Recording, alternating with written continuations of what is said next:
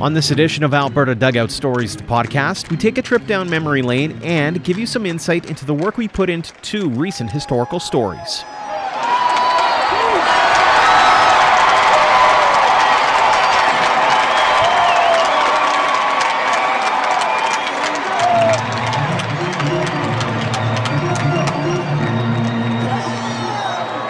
Welcome to episode 108 of Alberta Dugout Stories, the podcast. I'm Joe McFarland. As the baseball season winds down, we've taken the opportunity to spend more time on stories from Alberta's past.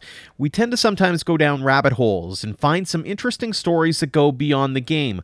Over the last couple of weeks, we highlighted a trip to Alberta for a Hollywood superstar and a New York Yankees legend, and we dove into the 1920 Western Canada League Championship Series that was called into question after one team coughed up what should have been an insurmountable series lead. To recap those stories and offer up a bit of insight into the work that goes on behind the scenes to get these stories to you, we welcome back our own Ian Wilson to the podcast. Ian, thanks for taking some time. Joe, thank you very much for having me back. Take us back to the summer of 1953. This is a fascinating one involving Marilyn Monroe and one Jolton Joe DiMaggio. Yeah, that's one of my more preferred pieces to research and write. What a incredibly interesting time for baseball fans and movie fans, and a kind of a intersection of those worlds happening in Alberta and happening in the mountains. And basically, what happened was Joe DiMaggio at that time was dating Marilyn Monroe and had been dating her for a little over a year. And he, of course, makes a stop in Vancouver on his way to Calgary, and then later on to Banff and Jasper. Going through Vancouver, reporters ask him, "Hey, where are you headed, Joe? What's going on?" and that kind of thing. And why are you going to Alberta? And he says, "Oh, I'm going fishing."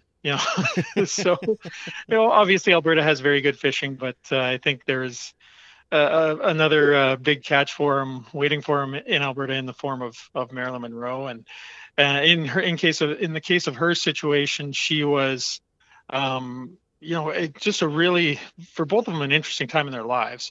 Joe was retired from baseball, had been for 2 years, had done broadcasting for a year, and then had kind of moved on from that. Marilyn's star, meanwhile, was just kind of rising. I believe she was about 26, 27 years old.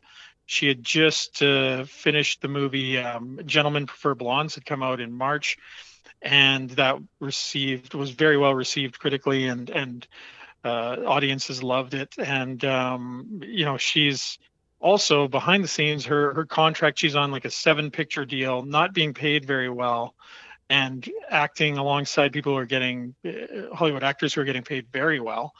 So she's kind of like, just like an underpaid athlete at the end of a sweetheart deal. They're not necessarily enthralled with the work she's doing and the pay that she's getting. And something that DiMaggio actually was very protective of her about. But in any event, she's coming out to Alberta to film A River of No Return, which was a Western, kind of a poorly written Western, also starring Robert Mitchum.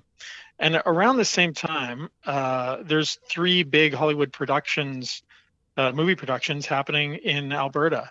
One starring James Stewart, another starring Ladd, I forget his first name, but and so there's a lot going on here at this time. And like I said, Marilyn's star is just kind of starting to take off here. And of course, for Albertans and people in the Banff and Jasper area, they're, it's quite the coalescence of celebrity. And I always look at Marilyn specifically, and I think there's really only one other person in the world that has the kind of celebrity history that she does, and that's Elvis Presley. Mm-hmm. And so, I don't think, I was trying to think of a modern day equivalent of this couple's visit to Alberta.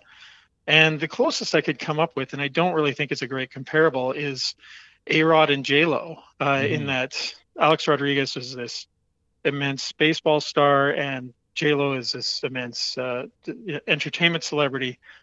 But, and with respect to their careers, there really weren't stars like this. A-Rod is not the respected individual. I think it's fair to say that the Yankee Clipper was. And, J-Lo, again, very accomplished actress and singer in her own right. I don't think she's going to be compared necessarily to Marilyn Monroe at any point. Yeah, well, and I don't know if there's anybody in sport right now that might be as revered as DiMaggio, and I don't know if there's anybody really revered in the entertainment business that might be comparable to Marilyn right now. And so when you factor that back into play and then go, okay, now you need to find the power couple, those things are few and far between, it seems. So it's a really fascinating read. Now, was there the fan attention attached to this, or were they fairly secluded throughout their visit to Western Canada? There were people that were kind of watching for them. DiMaggio himself was a very immensely private individual, and he at the time, one thing that was in the papers and was widely known is that he didn't want pictures of him and Marilyn together. Like, he didn't want people snapping photos of them together. He just was not comfortable with that, wanted to value his privacy. And it was really hard to get those. There were a couple magazine photographers who were sent out on assignment to shoot some pictures, mainly of Monroe, but did end up getting the couple as well. So one of those photographers was John Vachon, and there's a very good book called Marilyn, August 1953, and it's mainly the photos that Vachon took of Marilyn during her time here. So some of them included poses with Mounties, sitting in a canoe, pretending to be scared at this stuffed bear, like some really kitschy, cheesy shots.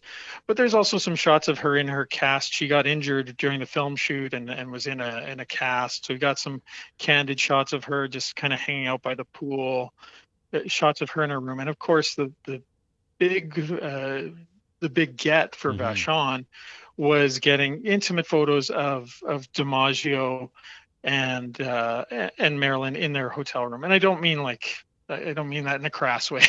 I mean like just shots of them just kind of talking with each other and smiling and laughing together. And these kind of photos hadn't really emerged of the pair before. So it really was, when you look at those photos, they're really kind of heartwarming pictures of the couple. And of course, just being in those were taken at the Banff Springs Hotel, and just seeing the background and the nature in the area that we all as Albertans know is there.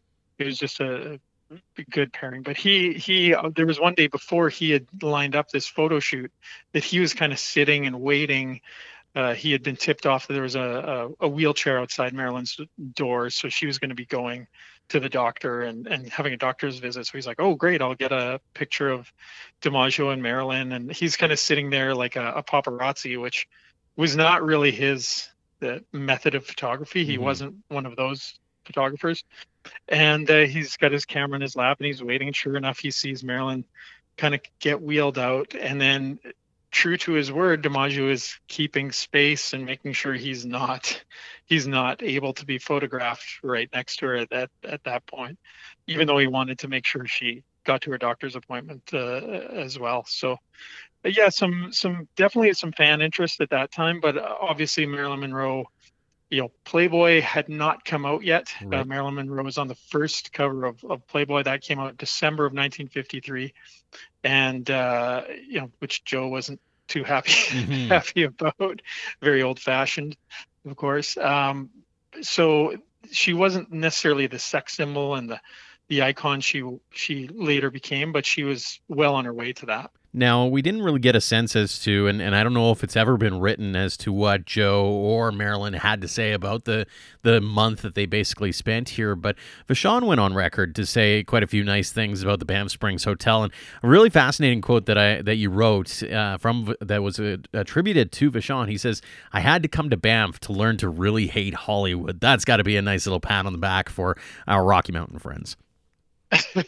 Yeah, I mean, he really did not like. So Vachon's background was very much journalistic and documentary style photos. So he is very accustomed to taking photos of people who are dirt poor and just people who had been through some real life, I guess. So he wasn't really like swept up by the Hollywood lifestyle and enamored with it. He was more aggravated that by all the handlers and all the all the people he had to go through to try and line something up. Oh, maybe I'll get this. And he also said in the book how Robert Mitchum. There's a picture of Robert Mitchum going fishing, and he was basically like, that guy's a jerk. Like, he did not like this guy. In the picture, he's holding this fish. Well, Mitchum didn't even catch the fish. Someone else had to go catch the fish for him, hand it to Mitchum, and it makes a nice photo, all of that. But so he just wasn't the type of guy to be like, ooh, yes, I get to be a part of this machinery. He wanted to take his photos, do his job, get good work done. And he was happy when he was able to do that, but he didn't want all the hassle that came from going to point A to B. And he also had some comments about, he had some things about the food that he didn't necessarily like there. And he loved the Rocky Mountains. He thought it was very picturesque and beautiful and liked the hotel. But, he didn't love the food. And he also was unimpressed with some of his American colleagues who were staying at the hotel and not necessarily being as polite as they could have been, I guess. It's a great read. Go to albertadugoutstories.com for more on it. And you've done this a few different times, Ian, and I want to give our listeners a bit of insight into how we collect stories like this or how we even stumble upon them. And so for this story specifically, how is it that you went down this rabbit hole just to find out that Marilyn and Joe DiMaggio were here in our province? Yeah, that's a good question. With this one, like, sometimes I just get in my head, hey, I wonder if, Satchel Paige ever came through here, or Babe Ruth, or all these big names that you're like, Jackie Robinson. Jackie Robinson, and if so, why, and what were the circumstances? So I often think of it that way. And in this one, it was a little bit different because I knew, Marilyn's visit has been well documented. We knew about that, and so I started thinking, well, yeah, Marilyn was there. So did DiMaggio come out with her, and was he there because they knew that they obviously were an item? And so that's kind of what got it rolling, was more recognizing that Marilyn had been here, but trying to sort out how DiMaggio fit into all of that, and if he came out, how long he was out for, and he did stay quite a while, and he came up with a buddy, and they ended up encountering all kinds of nature, including deer and black bears and grizzly bears and that kind of thing. And he did actually go fishing as well, so true to his word. So it was more just kind of that. I knew about Marilyn, but I wanted to kind of zero in on DiMaggio. And at that point, you're just kind of going through some of the newspaper archives. And then in this case, there's a lot of books. This is kind of funny. So I had accrued all these mainly through secondhand stores, and this was well before the COVID outbreak, because I'd kind of been, how it goes. So sometimes you have a story in your back pocket for months or years even. And this one, I'd kind of been gathering these biographies on Marilyn and DiMaggio that I could find. So it was, going through those books as well. And I knew about the Marilyn August 1953 book, and I was waiting to purchase that, which I eventually did. So it's just kind of sifting through those. And then the funny thing, as I'm writing the story and then putting the art in the story and the photos in the story, I was writing one day at my in-laws' house, and I was like, I feel like I need to warn you, I'm going to be looking at a lot of pictures of Marilyn Monroe this afternoon. So it's purely research, right? So just hoping they weren't like peeking over my shoulder at the wrong time, thinking, what's going on here? So yeah, so that was part of it too, was finding the photos that was a bit of work as well. Just finding the photos. I knew about the Vachon photos, and then I found another, I forget the photographer's name, but there was a photographer from another magazine who would come up and shot images as well. So tracking those down, it took a little bit of work online, but was able to find some good images that way. Of course, Marilyn Monroe is such a huge celebrity that there's so much fan websites and images and things like that devoted to her. So it's just kind of sifting through a volume of all of that and seeing what you can find. And that's one of the challenges with these historical stories, isn't it? Is that it's not like you have a whole lot of people living still who would have, been covering the visit or would have been in the hotel while they were there, right? Like there's not a lot of one-on-one conversations that you can have. And so you are depending solely on the recollections that you find in books, in newspapers, in magazines that can be sometimes tough to find. Yeah, and that's a good point. You are kind of, sometimes it's easier to sift through the files and not interview someone because sometimes people can be difficult or their memories can fail and that kind of thing. In this case, there were times where I'd find discrepancies in what was written in a book or what you'd find in a newspaper article and things like that. One of the things that happened when they were on their way, I believe it was from Jasper to Banff, there's a tanker truck that exploded ahead of them. Really dramatic, kind of movie style event. Yeah. Like I said, it was an eventful trip for them. And in this book passage that I read, it was a biography of DiMaggio.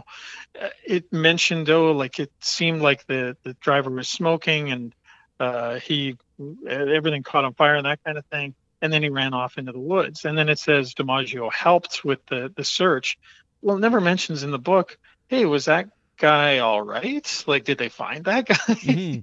So eventually I was like, I really want to close that loop off. So I did find out he was okay. He did suffer burns. He went to hospital and he was all right. But, there were a few things like that where you'd find things that were opposing. And again, with Marilyn, because her life, she was just such a huge celebrity. And everyone was interested in her sex life in particular and who she was dating and who she was married to and things like that.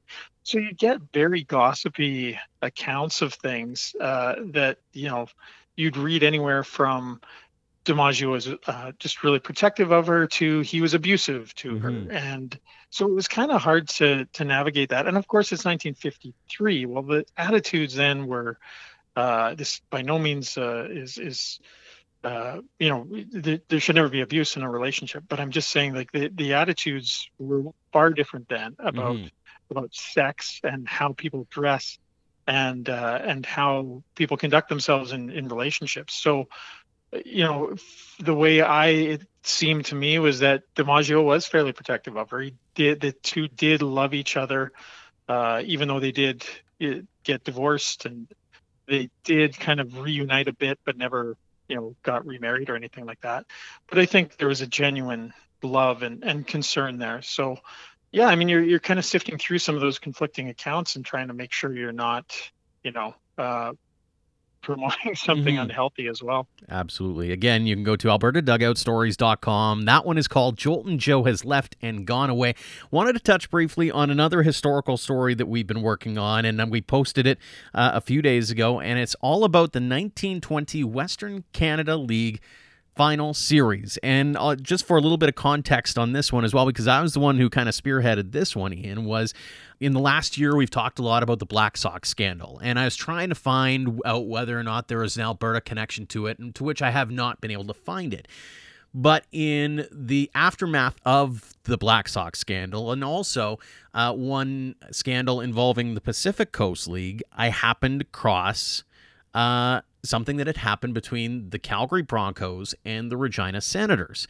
It's a best-of-9 series. The Senators jump out to a 4-1 lead in the series, come back on by the Broncos, and they end up winning it all.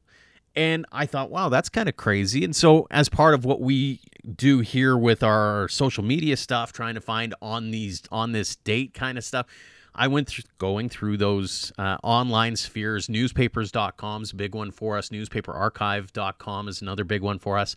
And as it turns out, it kind of sent me down this rabbit hole where there was a bit of a controversy surrounding the end result because the Broncos ended up winning that final Game 9, 17-0. How does that happen?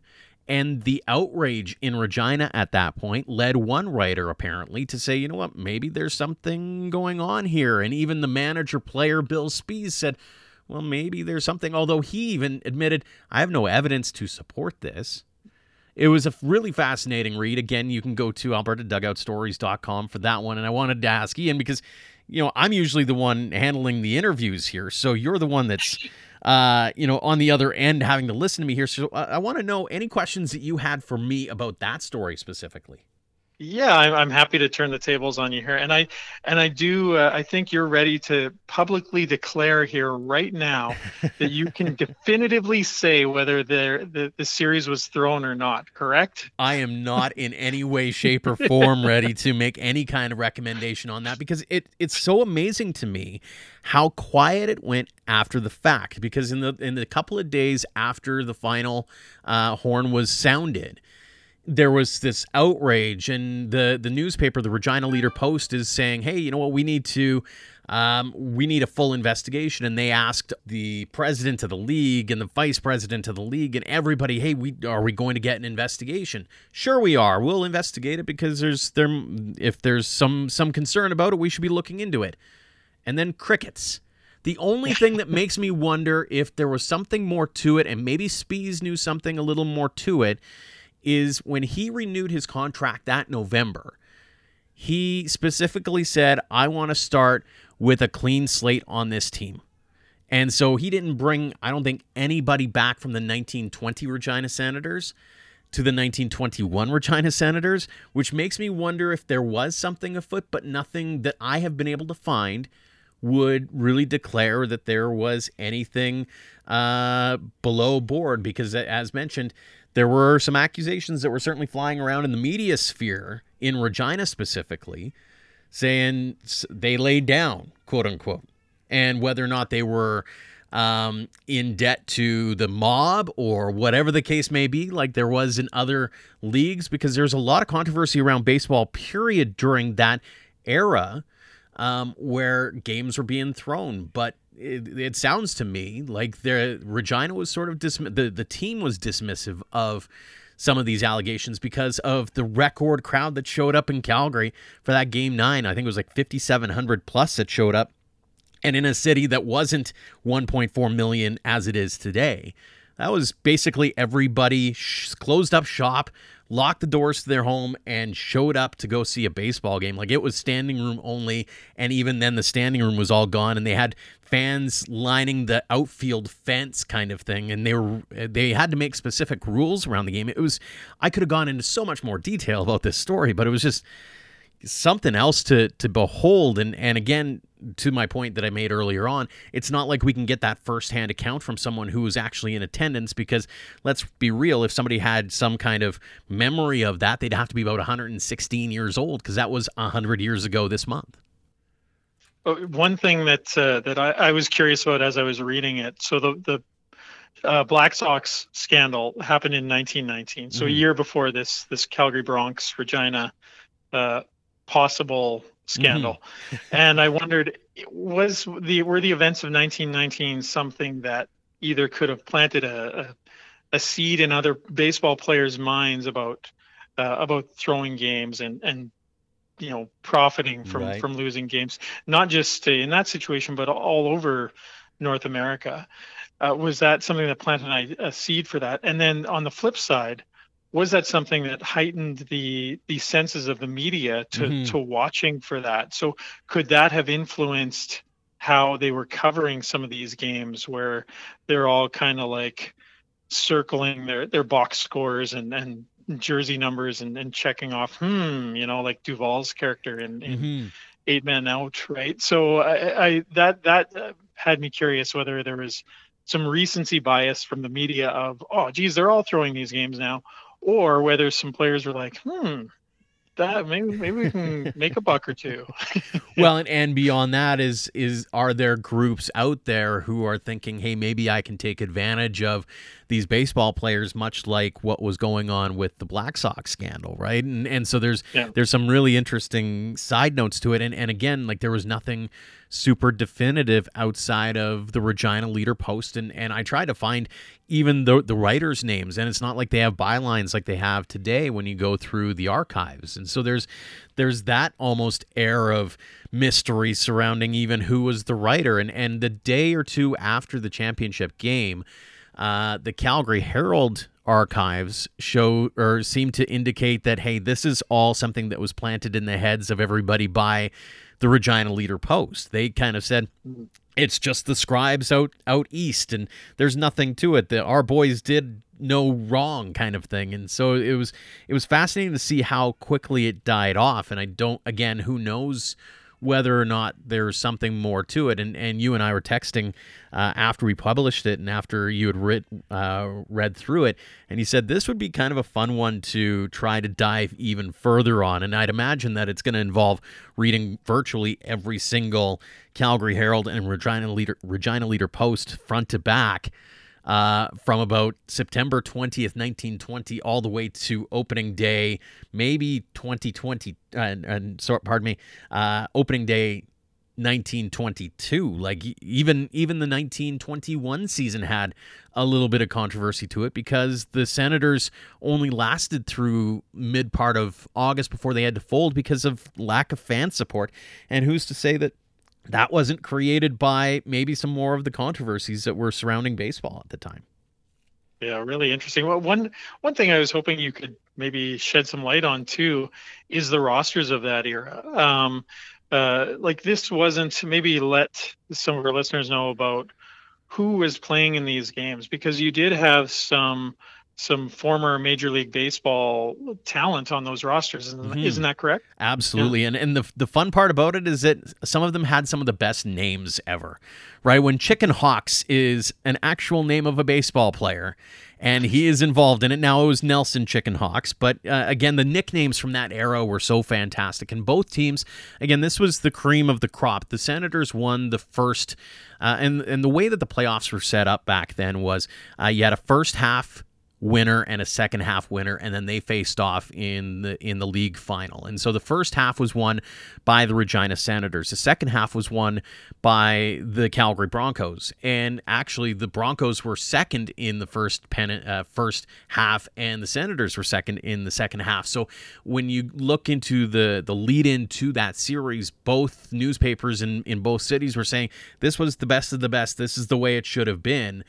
And part of it was because they were able to attract more of the major league caliber players to their rosters. So the Broncos had players like Milt Steengraaf and Chicken Hawks and Walt Cuckoo Christensen. I mean, the nicknames were fantastic. And then you had the Senators, who had arguably one of the best pitching staffs in the Western Canada League that year, led by Herman Paulette and Bert Whaling. I mean, these were a couple of guys who it wasn't like they had major careers. It's not like they were household names by any stretch, Hall of Fame careers, but they certainly had some very good talent who played a couple of years, 3 years, 4 years in the majors, or were about to as well.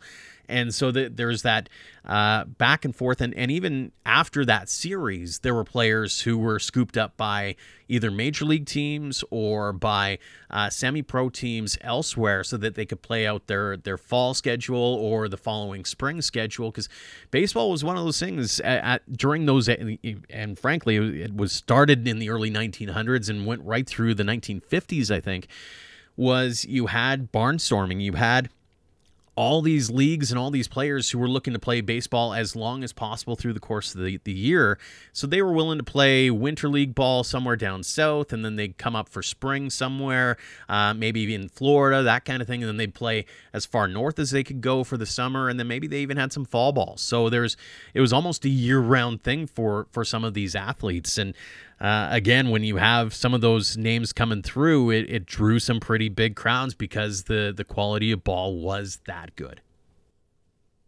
There's something about those best of nine series that evoke some feelings of that era too. That is fun to look at. As soon as I kind of read Best of Nine, I'm like, okay, where's my popcorn?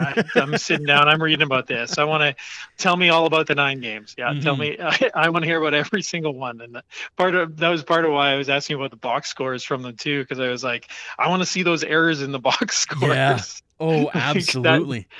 And it amazes me is just how, and it's not posted on our story, but when you go to the archive, Calgary Herald and Regina Leader Post, it's not just the box score and, a quick game story. Like, there was, in some cases, full pages worth of coverage to what happened. And you had almost a play-by-play that was given, because it wasn't like you had TV at that time. It wasn't like you had radio at that time. And so the newspaper was really the eyes and ears of the game for the fans who couldn't quite make it to the game or were in another market at the time. And so it was really fascinating to read how thorough both papers were in getting that information out there. And like you said, when you go through some of the box scores, and especially when you see the last few games there, because when you look at the scores, like I mentioned, 17-0 was the final score in that final game 9,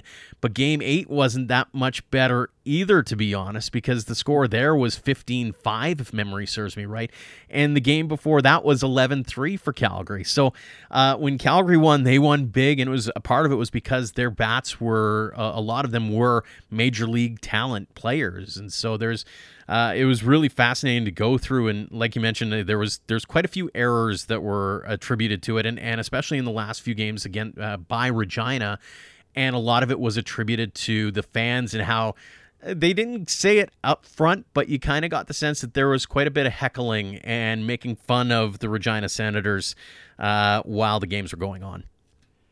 Everybody loves a good Calgary-Regina battle. That's what us out west, we just love that rivalry. Very reminiscent of the Stampeders and the Rough Riders, for sure. So again, you can go to albertadugoutstories.com for both of those stories. That one's called A Bronx Tale. And again, one of those things with both of these stories, we wanted to provide you maybe a longer conversation for the podcast this week, just between the two of us, because it's not like we have that firsthand account that we can share with someone else and be able to say, hey, what happened back then? Because everybody's passed away from there. And so got to give a shout out to those who have been able to provide pictures for us. The Glenbow Archives, for example, the City of Vancouver Archives were able to provide some for the Bronx Tale story. And I know that you had some pictures as well that you were able to obtain. And do you want to give any shout outs on that behalf?